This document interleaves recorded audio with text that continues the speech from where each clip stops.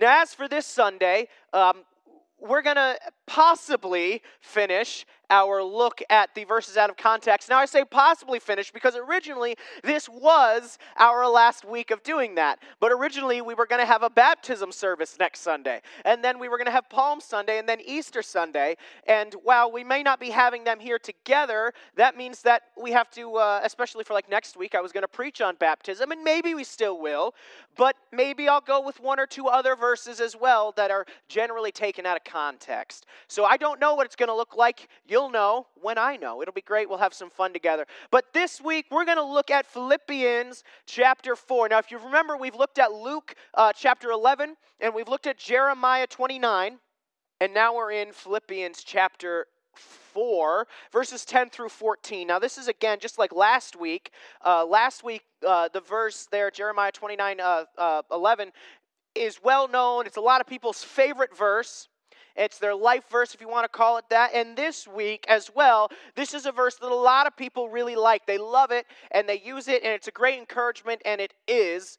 And we're going to see what it looks like in its context, though, because in its context, it's even more of an encouragement to us, just as both verses are. It's amazing to me, as we've looked at these verses, how much more these verses mean in their context than out of it. When we take them out of their context, we put God in a box. We put God in this box that he doesn't put himself in. And it kind of maybe makes us feel good a little bit, but not like it could or like it should. But when we put the verse back in its context, how much more it means to us as Christians. So should we read it? Philippians chapter 4, verses 10 through 14. I read out of the New American Standard, but whatever you have there, whether you're on the internet, on a BibleGateway.com or something like that, or you have your own Bible in front of you, whatever, it works. But I read out of the New American Standard, and we're in Philippians 4, verses 10 through 14. It reads, "But I rejoiced in the Lord greatly, that now at last you have revived your concern for me. Indeed, you were concerned before, but you lacked opportunity. Not that I speak from want, for I have learned to be content in whatever circumstances I am. I know how to get along with humble means, and I also know how to live in prosperity. In any and every circumstance I have learned the secret of being filled and going hungry, both of having abundance and suffering need.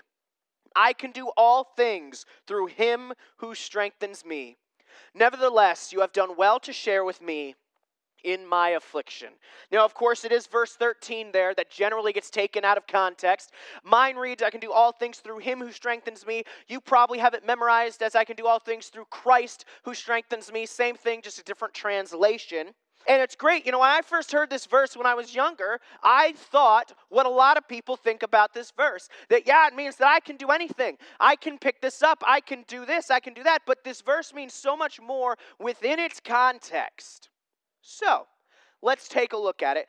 And just so that you're aware, on Saturday, we posted on our Facebook page the note sheet for this week. So if you are like, man, I missed my notes, take a scroll down on the Facebook page a little bit. You'll find it there, a Word document, and you can fill in the notes there. We're going to be doing that as well. I should have mentioned that at the top, but I forgot about it, as is wont to happen with me. So, number one is out of context. Out of context. It's kind of sad. This week I really thought I'd have all of you be able to say out and in, and now you're not here. So I can't, but that's all right. Number one is out of context. So this verse is another verse, just like the Luke 11 verse, that can have a kind of name it, claim it idea to it. That I can do all things through Christ who strengthens me. Now, remember in verse 11, or in Luke 11, that was the verse that talked about praying for something and God gives it to you, right? And that's the name it, claim it idea there. This, it's a little bit different. It's not the, well, God's going to give me something, but it's the, if I want to do something, all I have to do is say, God gives me strength, and then I can do it. I'm here to tell you, church, I'm a 5'6", 200 some odd pound white man. I will never play in the NBA.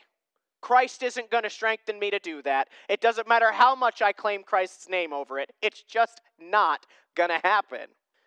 And so, but a lot of people try to use this verse in that name it, claim it type of thing. Oh, you know what? I will get this job because Christ strengthens me. I will do this because Christ strengthens me. But here's what I'm going to tell you. Maybe you will get that job.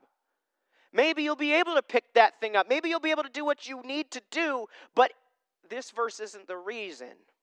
As well, when it's taken out of context, it's a kind of I can do whatever I want mentality. Now, not in the idea of I can sin. It's not in the idea of, well, I can just do and act however I please. It's all things are available to me because I have Christ in me who strengthens me. Now, here's what I'm not saying. Because the Holy Spirit is in you, and the Holy Spirit does give you the ability to go above and beyond and do things that we never thought possible. Healing the sick. We should be praying for people for that. Doing things like that. We can do this stuff. But it's not, this verse isn't what, this is not what that verse is saying. And it's important to realize that. And it's also kind of a mantra for when I don't like how things are going. Right? Oh, I can do all things through Christ who strengthens me. Now, if you're using it in its context, it's a great mantra.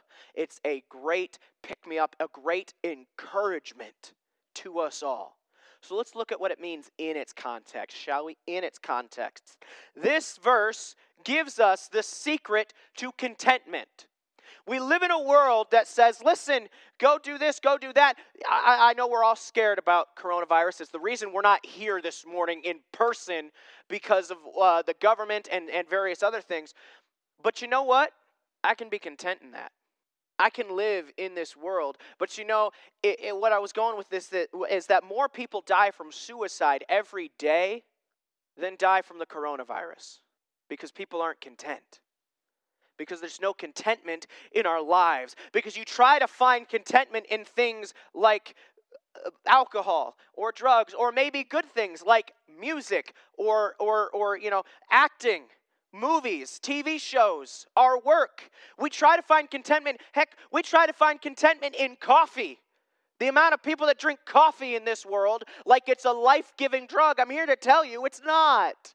But we act like it is because we're desperately trying to find contentment in this life. We're desperately trying to find meaning for our what we consider pitiful little existences. And here's the problem. We look at ourselves as a pitiful little existence. When Christ says, I love you, you're mine. I created you. You're not this little thing. Yes, in the grand scheme of the universe, we're the size of an ant. Smaller than that. But in God's eyes, we're not. And here's the thing. We're trying to find contentment in everything but Him. But what does Paul say? We're going to take it back a verse there in verse 12. Or in verse 11 and 12, not that I speak from want, for I've learned to be content in whatever circumstances I am. I know how to get along with humble means, and I also know how to live in prosperity. In any and every circumstance, I have learned the secret of being filled and going hungry, both of having abundance and suffering need. Paul says, listen, it doesn't matter what's going on around me. I could have as much stuff as I want, or I could be barely getting by. But I know how to be content in it. I know how to be content in this world. Choosing to close this church down, to postpone the services for the time being, was one of the hardest decisions that I've made. It's the last thing that I wanted to do. But I can find contentment in what I'm supposed to do because I have Christ in me. Doing different things like that, you find that contentment. I'm here to tell you, I grew up in a household that did not have much. Now, we had love and we had Christ, and that was more than enough, but we didn't have a lot of physical means. And there were days where we looked at it and said, we don't know where the next meal is coming from. God always provided. And there were certain things that we did that were, quote, fun for the 4 kids that now we look back and realize, oh, that was because we were getting fed in a the word just escaped my mind. Conventional, that's the word I'm looking for. A non-conventional way. And because of that experience, I can look at my life now, and I do have quite a bit. I'm not saying that I'm Joel Osteen over here, but you here at First Baptist Church have treated me so incredibly well. But I know what it's like to be content and not have a bunch. Because I've lived that life. But I looked at it and I was raised, and God said, listen, you find your contentment in me.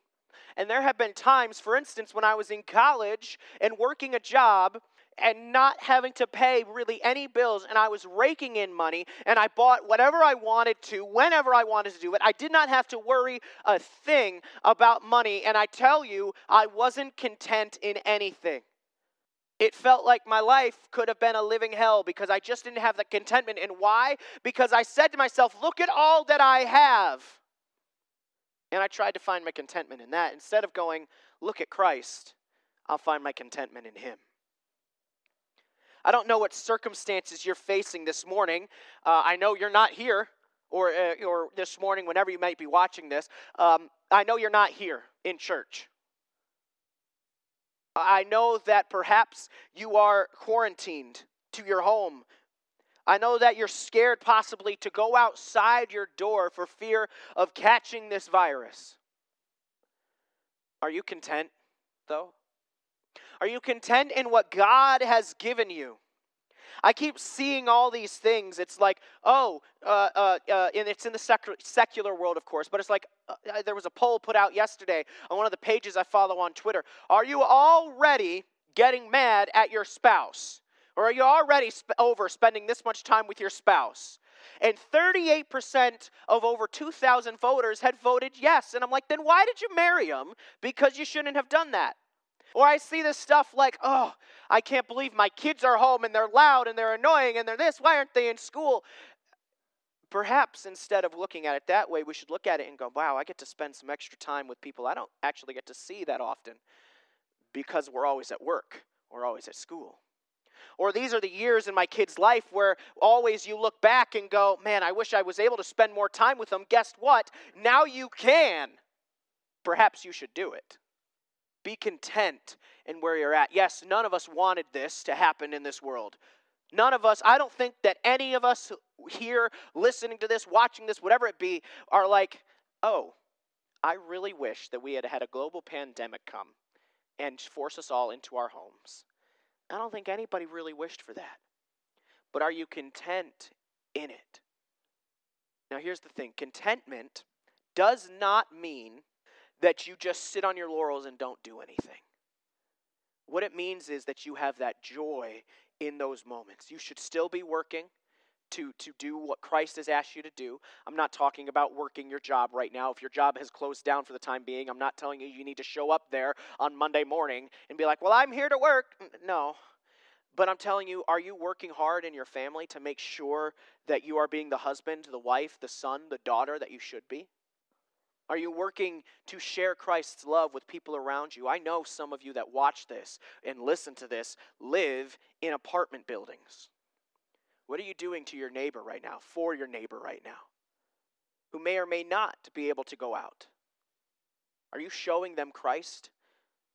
Are you showing them who he is? So contentment does not mean you stop and don't do anything, but it means that you are joyful in the moment. It means that God is providing for your needs, and there's a difference between your needs and your wants. I want a pizza.